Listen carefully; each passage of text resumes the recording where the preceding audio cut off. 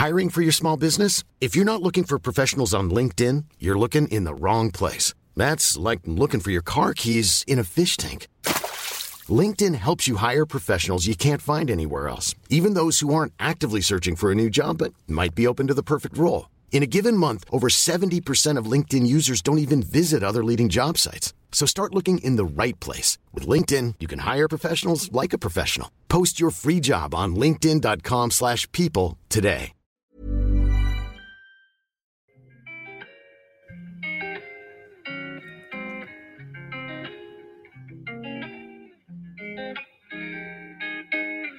Simon Fitzpatrick, welcome to In My Spice podcast. Thanks for coming, man. I know it's early in Melbourne, and I've been waiting to have you on this podcast. And I think what many won't know is, I've been wanting to start this podcast, I think, for the last 2 years, and I've shared that vision with you for a while. And to have you on it right now, it's basically a privilege. But what I really wanted to speak to you about is more on the sports psychology side of things, the mental and the peak performance of things. And I guess the first question I got to kick off to you is, how important is sports psychology in sports? Well, first off, Pete, thanks for having me, mate. Great to chat and great to be part of the podcast. Look, I think, sports psychology and, sports mindset coaching. So kind of I'm probably more in that second thing of being in the mindset coaching. To me, it's as important as the physical coaching, which is obviously important and gets a lot of the recognition and focus. So you can kind of be as fit as you can be. And, I think I kind of feel everyone that makes a semi-final at the Olympics has probably got the physical gifts to win the final. And it's really about, who does the right mindset work and gets themselves in the right mental state to get through to the final. 800's a tough event, but other events as well. And then, everyone in that final has the chance, especially in an 800 when it's unlaned and crazy things happen and, maybe David Rudisha is no longer running. To me, it's as important as a physical. It doesn't often get the focus of the physical, which I think can be a little bit to an athlete's detriment. I know you've really made a conscious effort to incorporate it as part of your training, and you've realised that there's more than the physical. There's the mental, and it's also a slow process too. I think, mate. I think that's where you've been working on it for a number of years, and it really started to take shape for you 3 or 4 months ago. Like you've been working on it for 2 years, but once you got up to the Gold Coast and started doing those runs, and you were happy, but you were satisfied, I guess, from running a 144 in Australia. That probably said a lot, and said the right way. And then you went to Europe, and as soon as you ran your first race, I knew you could win the Olympics. And I remember early on, I think maybe 2 years ago, or even earlier than that, we started working on your coaching programs. And what I really enjoyed the most was the first week. I think it was a vision week, which we had to kind of lay down everything. It was just kind of like more than sports, and I really enjoyed that. It was like, I think we broke it down to categories: was relationships, sports, finances, and as an athlete first, I can understand why those things matter when we just basically need to run fast. But why is vision so important, and clarity? I remember you trying to drill that, and I struggled to understand that, and it took time. Yeah. Look, I think from a vision standpoint, and like there's lots of corny metaphors you could say, but basically, a ship that leaves a port with no target, it just kind of go around endlessly and so forth. And it's quite surprising for an athlete. They can get so used to the routine of training and doing the training and racing and doing training and racing and meet and championships that they don't have that clear vision and as to what they actually want to achieve per year, per 4-year system and so forth. And I think, the need to have that clarity helps you with the good times, helps you with the bad times, just provides that direction. So if you've got, a clear vision of where you want to get to, and it's easy to say, but, for you, your vision was to win the Olympics. To win a medal at the Olympics, I probably think that's a fair thing. That's a fair assessment. The better the colour, the better. But that kind of helps you as well with the peaks and troughs that come in a racing season. So if you have a bad race, you can kind of dust it off a bit easier if you know where you're headed, because you can have a bad training session. It doesn't mean that you're not still trying to get to where you need to. So I think the clarity of vision is so important. And I think, as I said, you can get caught up in the routine of getting up, having your 2 coffees, going and training, doing that thing each day. It's just a really good guidance point. It helps you get back to where you want to get to. But I think, you mentioned as well, and that's probably a big thing from myself with the kind of the mindset, is I don't think you can't be necessarily thriving in your sporting life and struggling in those other components of your life. And that's why we focus on those other things. And that's probably why, for me, no surprise to see how much the public loves you, because I know all those different components that make you up, and how important your family is, how important your relationships are with your closest friends and so forth. They have a bearing on how you perform on the track. Like I don't have the stats to quantify it, but they do. Like, you need to be that holistic person, and I think that's one of the benefits of yourself. You looked at all those things. You undersold yourself on, like, you've got a construction management degree. I haven't heard that be said on any of your post games runs, but there's a fair bit to you, mate, apart from just being a superstar. And I found so much value on going through that clarity stuff, because what almost mattered to me more than sports, I don't think people realize. Like, I enjoy running, I enjoy sports, I'm very competitive, but what mattered to me more was my outside things, like my relationship with my family and all these things. So when going through that clarity, kind of made sense, and I really appreciated it a little bit more. And then there's this idea that you can overtrain physically as an athlete, but then do you also think we can overthink the mental part of things and overdo it at the same time?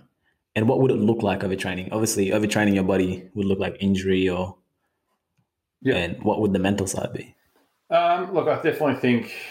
I was never at international level as an athlete, but I like to. I was a decent runner back in the day, and I still try to trot around and help out. What's your PB?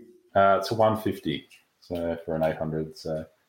And as Benny would know, my 19th quickest time is also 150 points. So there shows I needed a bit of mindset work back then. But I think, look, overthinking was definitely, it's a bit of almost a paralyzing thing, and then getting anxious. So, like, towards the end of my running, I'm still running, but towards the end of my competitive career, I probably got much better mentally. But there was some things towards the end where I'd think about things too much. I'd get too pumped up and kind of use up too much mental energy before the race, and then be quite flat for a race.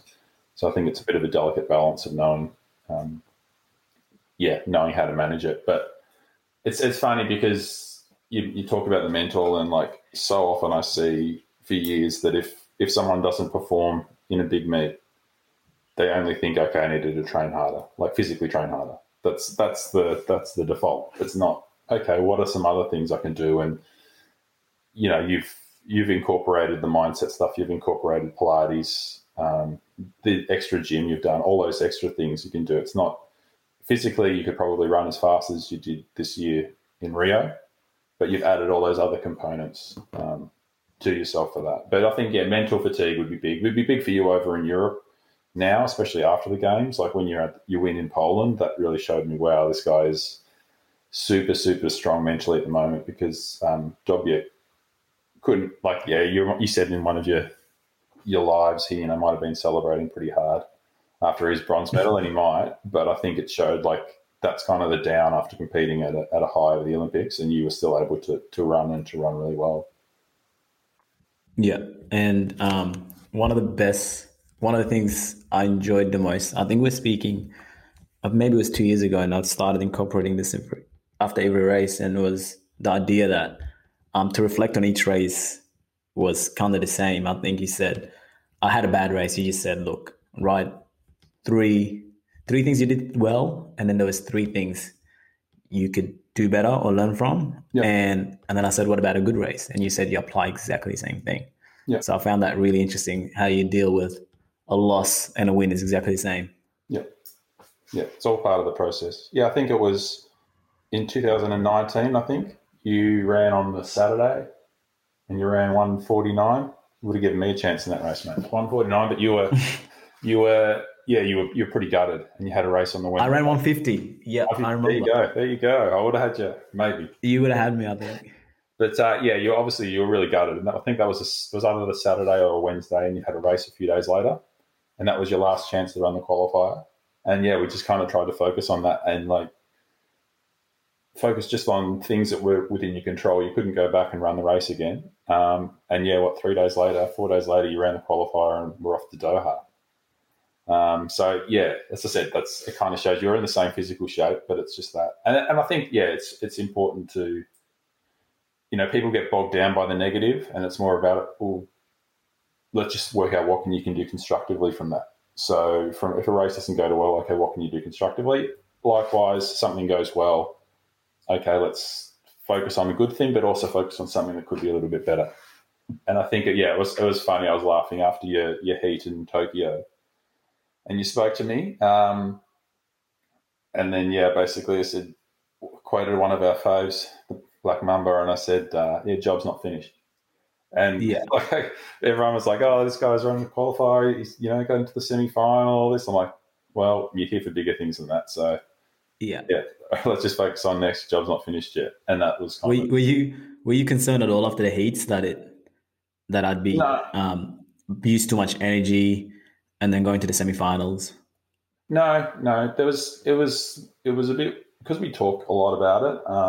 Obviously, Justin sets the race strategies and things like that with you, but because we talk about it a bit, it was a bit surreal in the heat and in the semi. Watching it, the moves that I would make if I was in your brain at that we were just completely in alignment. Everything you did. Like you got yourself into a position in the heat to be in an automatic qualifier. That's the most important thing the whole way through it, I feel, especially for yourself. So just tick. I didn't think anything. I got you added to the market to win the final, mate, in the betting agency. So it's fair to say I was pretty keen. But and then in the semi, when down the back straight, you're going to go past A-Rock in the second lap, and then you waited. And the second you waited, I knew you'd win the semi-final because you were just going to save it until the home straight, and then you did what you did. You did tell me. That's another thing I want to speak to you about. Some of my best races, the question I often get is, what were you thinking? And I think some of my best races, I've never thought it was almost like automatic, because I think in a race like that, especially where time matters a lot, if you're thinking, you're losing time. So like everything has to be automatic, but it's not accidental at the same time. How important do you think? Well, how do you even do that? Because like sometimes I do that in my best races and I just don't know how it's done. And then sometimes when I'm thinking is like, make a move, it's already too late. As soon as I thought that someone's already made it and it's going past you. Yeah. What kind of mental strategies can you apply?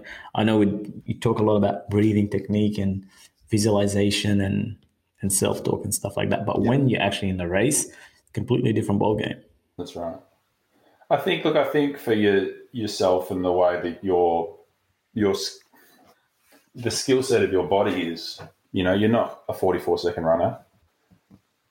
You like to run the first 200 of a 400 like you're a 44-second runner, but you're not the confidence at this point. But I think, mate, it is purely confidence for you. I've always said to you that I'll get up in the middle of the night and watch you race in Europe, and after 50 meters, I can know whether I can turn it off and go back to sleep. It's it's always it's been about you and the confidence, and I think that's why for a number of years, and I hope you don't mind me, a number of years in Australia, you've dominated, or there's been some couple of good runners up there with you. Then you've gone over to Europe, or you've gone to Europe before the championship, and you run against the big names, and you've run, you haven't been as assertive or as confident in your run. You've positioned yourself mid-pack or towards the back and things like that. And I've been trying to drill it in for a number of years that you need to run each race as if you're running against seven 150 runners, and really just be confident and put yourself in the right position. And that's why, for me, you race in Nancy on the 6th of something like that, July, anyway, your first one in Europe. when you actually, it was the first time I saw you against that field not care about who they were and just went for it and then ran away from them. That was a big thing. And I think for yourself, being 63 kilos of pure muscle, 63, not 61. Pure muscle. But yeah, being 63 kilos, it's good to not be in a lot of traffic, okay? And it's easier to make some moves when you're towards the front. And I think being towards a bit of a front runner, which has taken a bit of a while for you to mentally get to, has made a big difference for you. And yeah, you're ready. You've done all the work outside of the physical to be in that clear position in the straight, to be able to just, you were thinking it, but it had come it was almost second nature because of how confident you were against the rest of them and all the work you'd done. But as you said, it's not an accident. I mean, you went, I think you, JT, JR and me and Joey all thought, at least final, and then anything happens in a final. So I think having that confidence also made you just make those moves without thinking too much about it. Yeah. And then there's the physical part. It's always easy kind of measure. Like, I know if I'm running 400, I know like to measure it by time. Yeah. And like same as the 800 and like strength work, you can measure it by like weights and stuff, how much you're picking and whatnot. But I mean, the mental part is hard to kind of measure. How do you measure it? Like how do I know if what I'm doing is kind of working? Like it's a good question. And it's a tough one. And it's a tough one that makes it not get kind of wider spread acknowledgement and kind of adoption. Very few people would do kind of the mindset stuff because they can't see the tangible benefits that they see of thing. But I do know that I've worked with yourself and I've worked with another athlete in the Commonwealth Games who went PB in his Brad, who went PB in his heat, PB in the final, 5th in the Commonwealth, going in like 16th. Yeah. And then yourself, PB, 4th in the Olympics. So I know, look, it's far from all being mindset, but I know the role that it plays in that because of that. So I think that's rewarding, but I think from, I'm one of your good friends, definitely, one of my groomsmen, but I think from a mindset thing, the thing that's been as pleasing for me over the last month for you is it's not just about your running. So it's just seeing how much of an epic role model you are for your family and the Sudanese community, but much more than the Sudanese community as well, like all of Australia. And everyone was like your family in their lounge rooms, maybe with a few less people in where I am in Melbourne, but would have loved to catch up with Justin and watch it. But so I think it's measurable in all those factors, mate. It's measurable to see you on the front page of the paper, all the major papers and things like that, and the difference you made because of that. But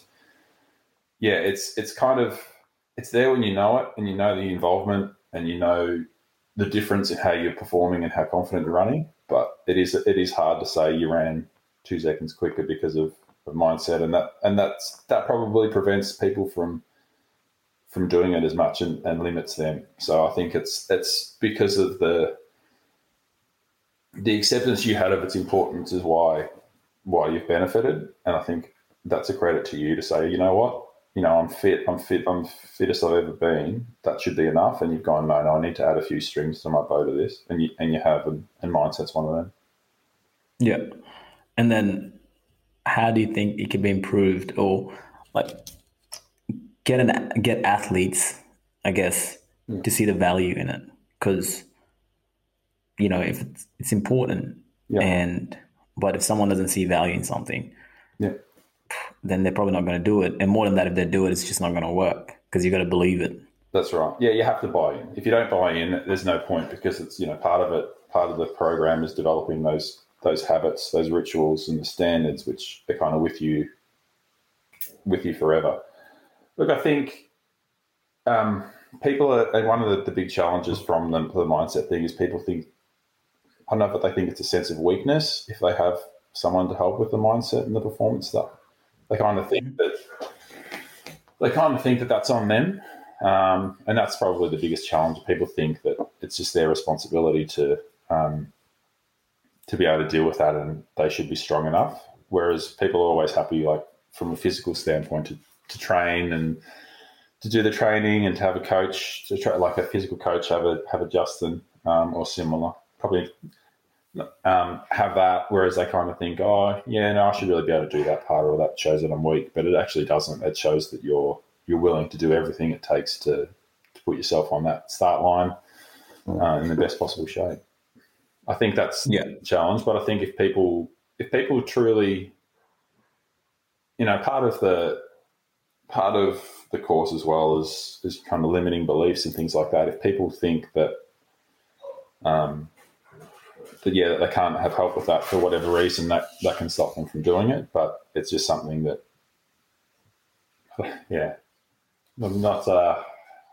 I'm not articulating it as well as I could, mate. But I think if you're willing to do everything and finish your career knowing that you've done everything, this is something that you should have a look at, definitely, because the proof's in the pudding.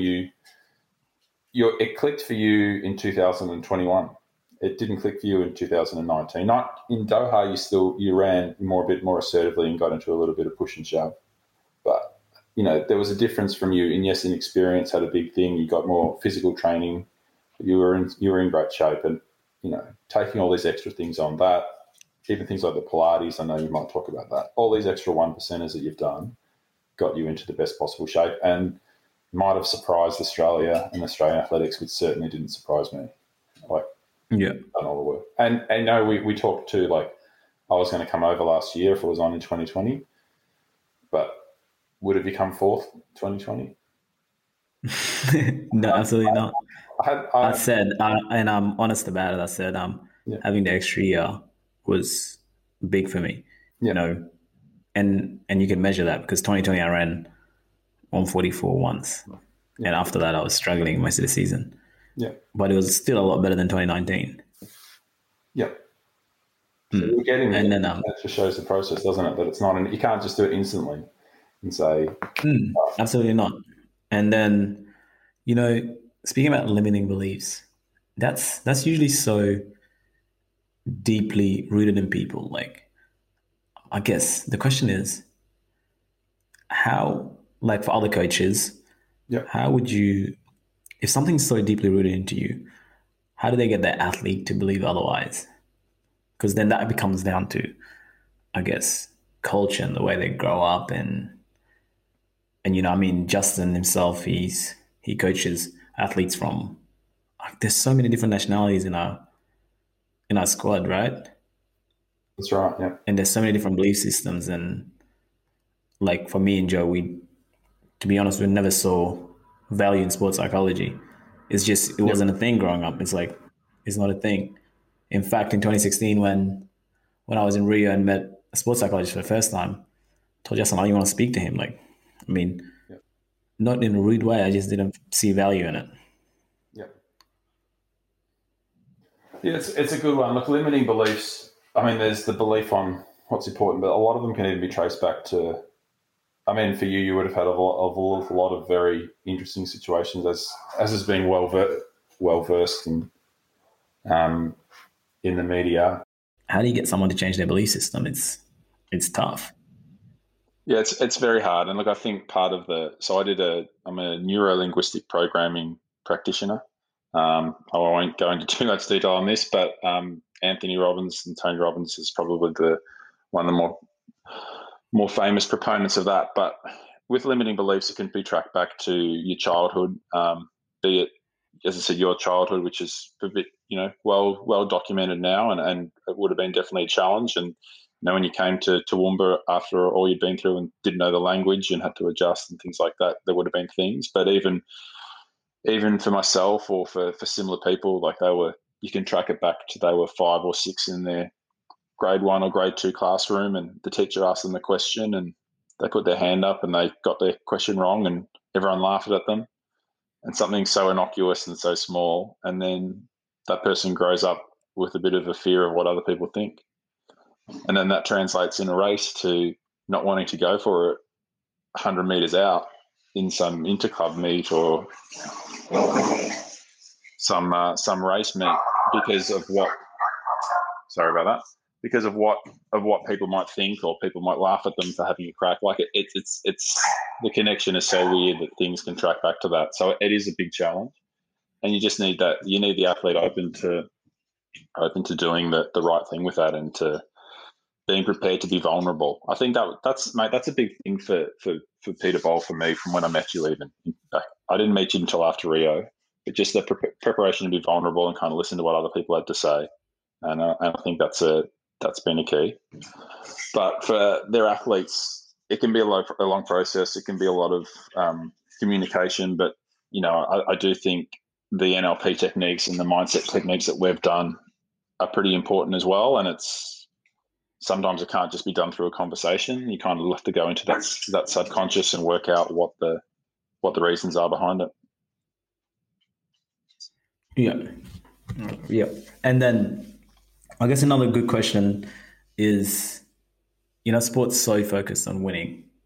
I'm focused on winning. I know a lot of people say it's a process, the process. But if you lose, you're not really thinking about the process, right? And I think it was one time I was doing probably a school talk to a primary school, and one student put his hand up and he said, how many medals do you have? And I couldn't remember. And he said, how many races have you lost? And I had no idea. Or how many races I've won, and I had no idea. And then at that point, I actually did realize, in the moment when I did win, it mattered. Yep. But I don't remember where my medals are, but I remember every single story that I've had during that journey. Like 2015, going to Europe.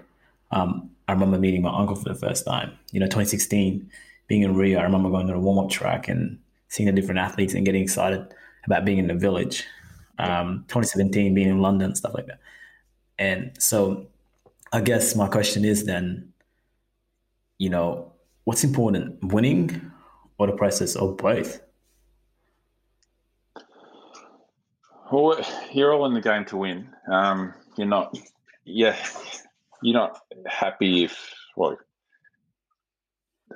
there was all a pit in our stomach when you crossed the line fourth. We'll be honest. In that inner circle, there was a pit in the stomach when you came fourth. But it is a simplistic way to look at it. The way that you've grown in every facet of your life over the last 2 or 3 years that we've done it, but since I've known you, since the last 5, 6 years, it's that is more phenomenal than any result can be. So I think, whilst we're striving to win, the process of all the gains you've got in yourself from a racing level, an athletic level, but in every other facet of your life, that's as pleasing. Like, it brought me as much joy to see you get the acknowledgement of what an individual you are, as much as if you won the gold medal, if that makes sense. So I think, yes, the goal is always, you're a winner. You've got that winning mentality, but you're smart enough guy to look back at things and say, wow, look at what I've come, look at what I've experienced. You're humble enough to know, hey, you're even been able to be outside of Australia and being able to compete and do those things. And I'm allowed 5Ks out of my house once a day. So it's like, you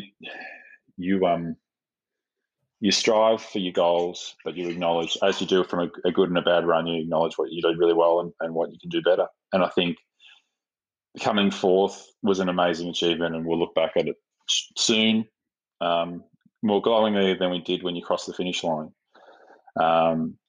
But that not being that gold medal is going to drive you to do more of the same over the next 3 years ahead of Paris. And, you've already got that confidence now that you've shown the world.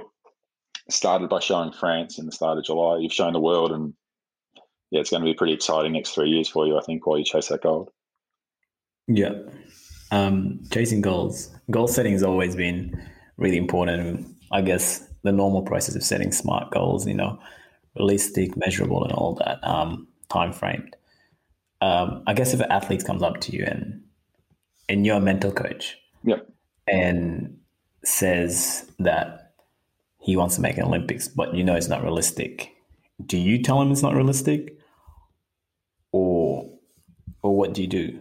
Because that's what they believe. Are you crushing their dreams, or? How do you deal with that? It's a good question. Look, I think I would just do what I could do to get them as far as possible. I think I'm not here to limit someone's dreams and goals. I think that if there's someone that, say an 18-year-old version of me that probably was never going to probably make the Olympic Games, right? If I could say to them, I'd just get them to use all the skills they could to get the most out of themselves and the best out of themselves. I probably, I look back on my running career and think, I'm not proud of it. I probably should be, but I'm not proud of it. I didn't feel like I got the most out of myself. I think if I can just help each athlete get the most out of themselves towards their Olympic goal, if that doesn't mean they make the Olympics, but they run, except they run out of their skin, and the rest of their life is thriving as well. Because as I said, I don't just focus on the track. Like then that's going to be a good outcome. But yeah, there's only 3 spots in the 800 in Australia and 3 spots in other countries, so not everyone can make it. But I've got 2 sons just born, so in 20 years that there'll only be one spot available. But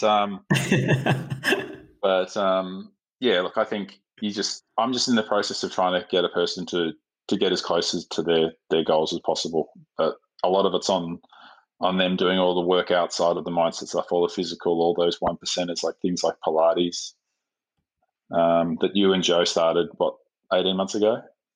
Yeah. All these 1%ers that they can get the most out of themselves. And I think that's where your previous thing about winning the gold medal, like it is, yes, we all tried to win the gold medal and make the Olympics, but it's pretty rewarding when you can look back on your career and go, wow, I achieved all that from my ability in some instances, but also I got to experience all these things as I chased it. And I'll tell you what, like the sport of athletics or any sport or any kind of like goal that you're just chasing, it does make your life a lot better because of that, I think, because once you start to harness on things, it kind of, flows out to other things of your life and similar things in your life start to kick goals. Like your business business opportunities that we've talked about for years that we've kind of put on hold until Tokyo, and now it's time to work through on that, and that's exciting for you as well. Yeah. And I guess the next one is sacrifices, because we just spoke about business. And as athletes, do you think we should, they say you should focus on other things, and like we just spoke right now, it's good to put things on hold and focus on one thing. Yeah. Like I think I was speaking, I can't remember someone last week, and they said they put their studies on hold during the Olympics. Yeah. There's these sacrifices that a lot of people make. I guess the question then is, how important to know if you're going to make it, or those sacrifices are going to pay off or not? Because you can't really know, right? No. You can't really know. Like I didn't know. Like I was confident I was going to make the final, but I didn't know. Yeah. Yeah, it's like it's the tough thing, and that's why it is risky. And you didn't have the luxury of doing nothing apart from just being a full-time athlete. You got rent. You got to pay rent. You weren't having all those luxuries. It is a risk that you have to take, unfortunately. I think, but again, that kind of separates the people, and that's why there was 8 people in that final. 8 people. I'm sure more than 8 people sacrificed, but it's just all those components of extra things you need to do. And I think, you need to be held to account. I think, 8 months ago you were considering construction opportunities in Perth, and I was like, no, just come back, do what you need to do for this Tokyo. You're going to be, you're 27 now. That's right, isn't it? 27? Yeah. You're 27 now. You'll have 30 years or 40 years to do in the construction industry. Let's just focus on what you're here for. And I think that's also the vision that you talked about at the start. Like if your vision's clear on what you want to do, then it makes those sacrifices almost kind of second nature. But that being said, it was a sacrifice. You've foregone a lot of cash working, to make sure that you're in the best possible shape for Tokyo. And credit to you. Look at the results. You might not have done it, but you did it. You did it. At the same time, it creates a lot of pressure, which we have to speak about. And certain athletes talk about pressure. And I mean, it was the first year this year I didn't feel any pressure. Yep. Like, I mean, normal question is asked, do you feel pressure? It's like, no, I don't feel pressured. Like, I know what I'm getting into. Yep. But pressure, I guess, I think you sent me a book. Was it Michael Johnson, maybe? Yep. And I think it's saying pressure is actually a privilege. Being able to have pressure is a privilege. Yep. But I mean, he's Michael Johnson. He deals with it differently. Is there a normal way to deal with pressure? I think it's unique to the individual, but I think one of the keys that I try to do is just focus on the task at hand, which I think is what you did in Tokyo. And what I mean by that is your race tactics. Like, you're able to, put things to the side. Like, Australia was going crazy. I did my bit to not talk to you for the last 24 hours, even though I would have loved to, but it was going crazy for you. And AOC did a good job of shielding that, but I could tell from your post-race interview that you'd seen some of it. But I think it's the ability to just focus on what's in your control at that moment and being in that moment, and just the race tactics. And I think for you, that was why, like, you ran the race tactics to what Justin said, and that like is it probably years of experience of racing. It's the mindset work you did and being able to get yourself into a relaxed state, which you did through breathing, or you can do through anchoring or different exercises. And then just focusing on what's in your control, and that's okay. I'm going to, if it's slow, I'm prepared to take the lead. I'm going to put myself in a positive position early. I'm doing that. I'm leading. I had no qualms with that. Still thought you were doing everything right, and I think you probably thought that as well, and you stayed relaxed. I think I've seen you run in previous years where you've run the tactics, but you didn't believe the tactics.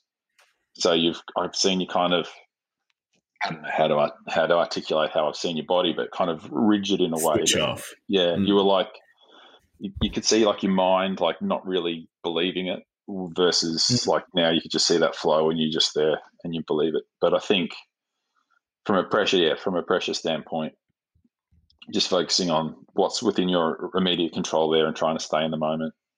I think it's probably, and I'm never been in the situation, mate, but it's probably, having no crowd there as well. Maybe that was an assistance as well, to be able to just stay in the moment and focus on what you need to do. But that benefit was there for the other 8 guys in the final as well. So hard to say. Yeah, that whole crowd situation. It's usually when we do a race with crowd and stuff like that, you can't block the noise out, regardless. But I think if that stadium definitely had crowds, it would add a little bit of nerves and whatnot. And I wasn't nervous though. And I think I was speaking to James, and I was just calm. And usually I get nervous a little bit, and then when I get to the track, it's like as soon as I get to the track, or as soon as I get ready to get to the track, the nerves are gone. That's been previous races and whatnot. Yeah. I don't think I was nervous once during that race. And were you surprised you were in the final? No, I was not surprised one bit, because I mean, I saw it, like I spoke about it, and I mean, no one thought I was going to be in the final. No one thought I was going to get out of the heat. Like, I guess on the ride-ups and stuff, like there was no like Peterbilt's contender and whatnot. Yep. So to everyone, it came out a surprise, but it wasn't a surprise to me. And I think if it was, I would have got knocked out in the semis, because I would have been shocked that I got through the heats and then I would have been knocked out in the semis. So no, I wasn't surprised, and part of it is just because I saw it. I don't know. I saw it, and I guess that clarity we spoke about, and then there was no limiting beliefs either. And I guess going back to your program, we have clarity and we have limiting beliefs. What's the following steps? So really, it's creating a vision. So it's that vision, as I said, on all kind of components of your life. It's around removing limiting beliefs. I'm not good enough, or care what other people think. Those are 2 of the most common things that will impact people in every aspect of their life. Then it's really about habits and rituals and setting things up on the daily for yourself, the goals. And for you, I think one of the big ones we always talked about was gold standard, where, every training session needed to be a gold standard and things. You kind of lived up to that mantra to do that all the time. Then the next step would be the peak performance state. So as you kind of said, and it's called anchoring. So it could be like breathing, or you could do a weird physical tick on your body that just gets you into the zone. So what do I mean by that? You sit down with me and you get yourself into a state, or you visualize the success, and then you attach a certain physical anchor to it, and then you do that over time, and then you can be on the warm-up track, or you can be at the start line, and you do that physical thing, and you're in that zone. So I think that's helpful. And then the last couple are really around positive and negative experiences, which you talked about earlier, like focusing on one or two good things and one or two things to improve, and then just moving on, and then not dwelling on the negatives, or you had more races after Olympics, so you didn't focus too much on the positives, go too hard. And then you kept on going. You ran over to Europe, and then you won again in Poland, and got one more to go next week. Yeah, and just like physical training, we train about six times a week. Yep. Speaking about everything you just spoke about, then do you incorporate into your training program, or do you just do it randomly? And because repetition matters. Yeah. And I think we both love Kobe, and he says that all the time. Kobe Bryant. Yep. It's just, he says it so simply. He spends so much hours training. And it's just easy math, and that's why he's better than everyone else. Yep. And then, funny enough, I think his mental trainer was the same as Michael Jordan, Tim Grover. Yep. So those people saw a lot of value, obviously, on mental training and stuff like that. But I guess I could never find information of how often he did this mental training, and because you're not just going to do it 1 week and that's right. It's just going to be there. Yeah. It's not, maybe not even 6 months. We don't know the time duration. Then is it? Yep. Do you just incorporate into a schedule? Yeah, look, there's certain things in the course that, you get constant daily reminders from yourself of what that vision looks like, and development of vision boards or things like that. They're basically a constant reminder for you of where you want to get to. And there's a certain level of accountability that the individual needs to have, but it's a two-way street. It's something that, the course itself can go for as long as it takes the individual. It could be done in 6 weeks, but to be done well probably takes a lot longer than that. And then it's just, being held accountable and working with you. And when you need it and when you want it. Sometimes when you don't want it, I'll push a bit, and vice versa. I'll give you space when you want space. But it's just adopting it as part of your life. And I think, you need those reminders in there. I guess just to wrap it up, the final question is the idea of, I guess, maximizing one's full potential, and which is really important. And I think it's both off and on the field sports, Yep. So I guess the question then is, how can one maximize their full potential? I guess you gotta know your potential at first. And just like athletics, I don't think I started pretty late. I started at 17, but there was a lot of potential, and there was a lot of talent there. But then you have to recognize that, and then you have to work towards it, and you have to do the work and all these things to maximize one's full potential. But how do you even know the limit to one's full potential?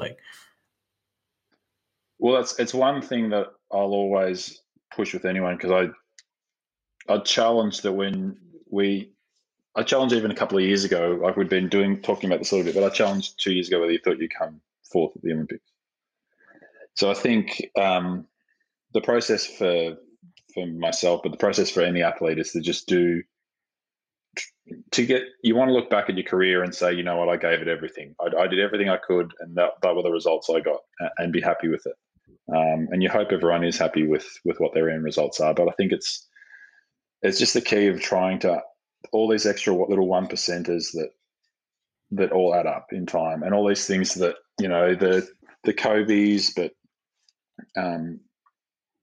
if all the superstars of the sport, of any sport, people think that it seems to come kind of naturally, and it's not actually that these guys were the hardest workers and set the highest standards. Like when I watched MJ in The Last Dance, was I surprised that he was like not a nice teammate? Not at all.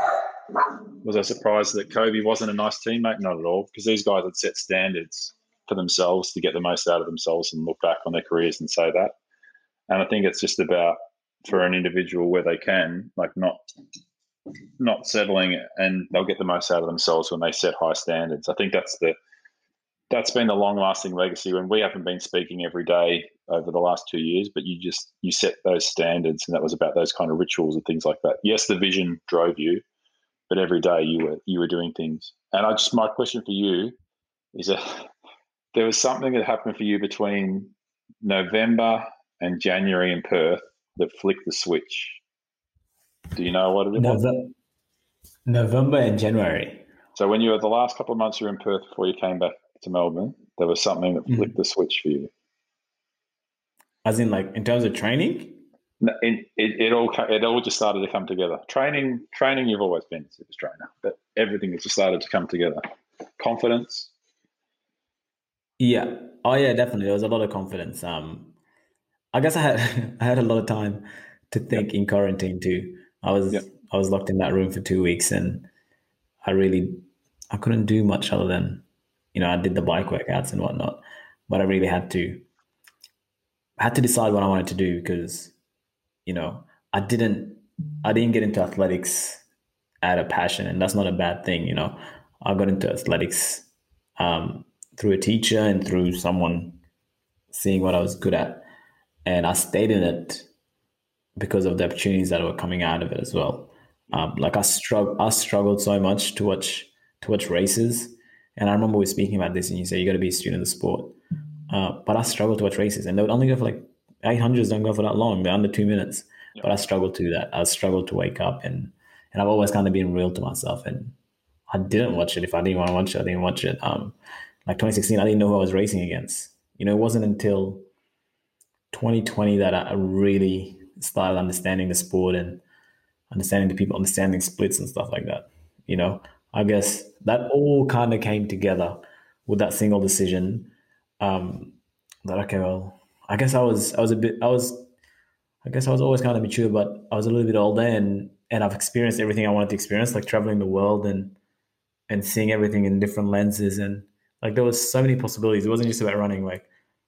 And the thing for me was, we didn't have any family holidays and whatnot. Like, I remember speaking to Joe in 2018 when he broke the Australian record. I was like, man, like, if we weren't running, we wouldn't be in Monaco, we wouldn't be in Europe and seeing all these things. So all that came together. It's like, okay, I've been traveling the world for 5 years, 6 years. I've experienced everything. I've seen people, collected stories. Now it's time to kind of focus on this thing. And I really wanted to, because I figured I could. And then I think that single decision changed everything. Yeah. And and one thing about one of our guys we love, the late Kobe, is I remember I tagged you in something online, I don't know, over the last, I think since he's passed, but like mid last year, where there was this excerpt that he had in regards to how much of a student of the game you have to be one of the greats. He had read every page of the NBA rule book given to umpires to know where the referee would stand, to know what he could do when the referee couldn't see and could see him. That's obsession. That is. Yeah. But that shows that when he does all that training, it's not all, shooting hoops and shooting baskets and things like that. That just shows, and Kobe's one example, but what an example he is, but of just, how dedicated and how all those little things add up, and how things like you coming fourth at the Olympics and the guys that came first, second, and third, none of that was a surprise. Like, none of that was a shock. They prepared everything of them to give them the best chance. I guess what really did help me at the same time too is having that strong support team and people that are passionate. Like, Justin loves the sport. Justin gets up to watch Diamond League races, and Joe gets up to watch Diamond League races, and they know splits. They know everyone. Now, it was funny. I think it was 2019. I was with Joe in Leuven, and King Ches was kind of quizzing us on all these. He had these pictures of all the guys he kind of beat in school while he was in Eugene, Oregon, and Joe would name all the people, and I couldn't name a single person. And these are like cross country runners, and I was just like, man, I think that's kind of got to change. And the more you know, the more confidence you kind of get. So then it becomes that. And what I appreciate the most having JT around was how much inside knowledge he had, and the stories he would share from, world-class athletes. He's had the best athletes to ever do it, like David Rudisha, Bernard Lagat, and all these stories from being in the circuit for so long. And he's just like, man, it's actually kind of cool. Like, it kind of made me love it, because I didn't come into the sports out of love. I came into it out of like winning and like just circumstances. So I had to really love it. And I wasn't really loving it like that. I was loving everything that came with it. Yeah. And I just happened to be good and talented, and I enjoyed training. Like I enjoyed training, but training wasn't going to be enough ever. Yeah. It just had to be a little bit more than that. And you had to have people holding you accountable too. That support team is really important. You know, you have, like, I have you, I have Justin, I have James. You have no idea how much difference it makes to have someone on the track when you're training. And that's the struggle with Perth. When you go to Perth, right, and you're training by yourself, like, it's fine, I can train by myself. But that time when it gets a little bit hard, and just having someone there, just watching, it's a huge difference. It just changes everything. And we speak about this with Joe. Like, I think Joe sometimes would say, man, training is boring without Justin, you know? And you just need someone just to be there. Yeah. Yeah, people, you don't have to do it all by yourself. It is part of the crew. And I think you mentioned earlier about the sports psych, and you weren't that interested in chatting to them in Rio. And then you've sports psych or something else, or manager, but now you're open to getting the advice of others, and you take that on. And I think that that is not as common as you would think it would be. Like, you know, a 144 Olympian listening to a 150 runner tell them a bit about 800s and what to do. A lot of people would not be interested, but you've I humble myself. I listen to everyone. That's right. I take what I think is important. If I don't think it's important, I'll still sit there and listen and give them a chance, you know? Yeah. Because I guess if you think about it, like, not throwing shade at Justin, but Justin didn't run 144. Justin didn't run 144, but he knows how to get you to run 144. That's right. A bit faster. Right. You know, so you just kind of got to humble yourself, and it's not about like, okay, they didn't run that time, and doesn't mean they can't help you, you know? That's right. And every person starts from somewhere, right? Yeah. Like, Justin just didn't go into coaching straight away like 144 person. He came out of somewhere. Someone had to give him a chance. Yeah. Right? Yeah. So yeah, I guess humbling yourself is pretty important, which I think it worked to my advantage a lot, because I'd listen to these stories from James. I'd pay attention to them to the point that I'd write them down. Yeah. And I'd go back and look into them. I'd listen to these stories from you, and Justin is just, you know, he knows times, knows everything. And it's just, I had to learn a lot. I had to commit to learning. And that's when it was just taking a lot of time. And at the start, it was just kind of boring. And I just fell in love with it. It just all clicked. And we speak about this with JT. It's a beautiful thing when it all clicks. Sometimes you don't know why it clicked, how it clicked, but it just clicked. And 2020 was it. Yeah. 2021 was it. Well, it was it at this point. There might be more to come, hey? Yeah, 100%. And I guess now it's just going back and figuring out why it all clicked and how to maintain that, because I think that's the value, is that consistency, you know, in competing. And we've been competing very consistently, but we've been happy, you know, outside of the track. You know, I don't think I was that happy in 2019. You know, I struggled being away from home. I never really called Melbourne home, although I kind of lived there. Yeah.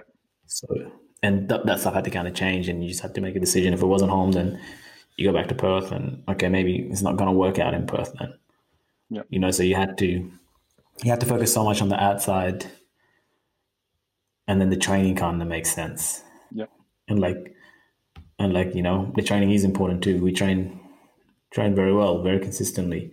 Yep. And it was funny. I trained less, as in I did less running, but I did more of the other things. I think we're doing 2 gym sessions a week, but it was very consistent. Yep. And I speak to one of the physios from the VIS, Kev, and he asked, you're strong this year. I said, yeah, this gym thing kind of works. He says, I tell you every time the gym works. But it was finding a gym that you had fun with and enjoying it. And there's a culture that you kind of associate with as well. That mattered a lot. That mattered to a lot of consistency. You had to find people that you kind of want to work with. That's right. Well, I think even thinking about that, I know in 2020 in Europe, I'd say to you, when's your gym session? When's your Pilates session? And you're like, yeah, whatever. Yeah. And then this year I'll message you and go, oh, sorry, got a massage, I got gym, or all these things make a big difference. And, as I said, people might not have believed, but I got you a good odds when I got you added to the markets to win the final, mate, each way. And backed you to win your semi-final, all these things that, you've done all the work.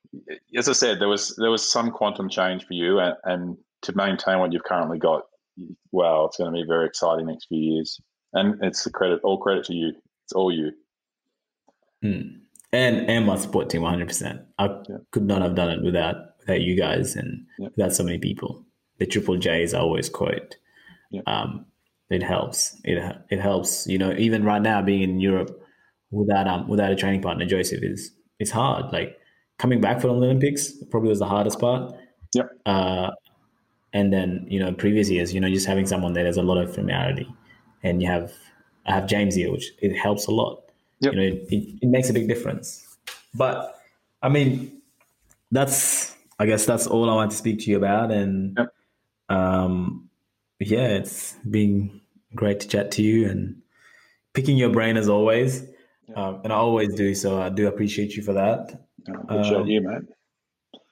We're very excited to see you whenever we see you in Melbourne. It might be not for a while, but we're pretty excited to have you over. I haven't even seen the boys. It feels like this lockdown has been forever. So I very much look forward to it, and I look forward to keep growing physically and mentally at the same time. Thank you very much. Stuff. All right, thanks, Pete. Love you, mate. Thanks. Hiring for your small business? If you're not looking for professionals on LinkedIn, you're looking in the wrong place. That's like looking for your car keys in a fish tank. LinkedIn helps you hire professionals you can't find anywhere else, even those who aren't actively searching for a new job but might be open to the perfect role. In a given month, over 70% of LinkedIn users don't even visit other leading job sites. So start looking in the right place. With LinkedIn, you can hire professionals like a professional. Post your free job on linkedin.com/people today. Hey, it's Danny Pellegrino from Everything Iconic. Ready to upgrade your style game without blowing your budget? Check out Quince. They've got all the good stuff, shirts and polos, activewear, and fine leather goods, all at 50 to 80% less than other high-end brands. And the best part? They're all about safe, ethical, and responsible manufacturing. Get that luxury vibe without the luxury price tag. Hit up quince.com/upgrade for free shipping and 365-day returns on your next order. That's quince.com/upgrade.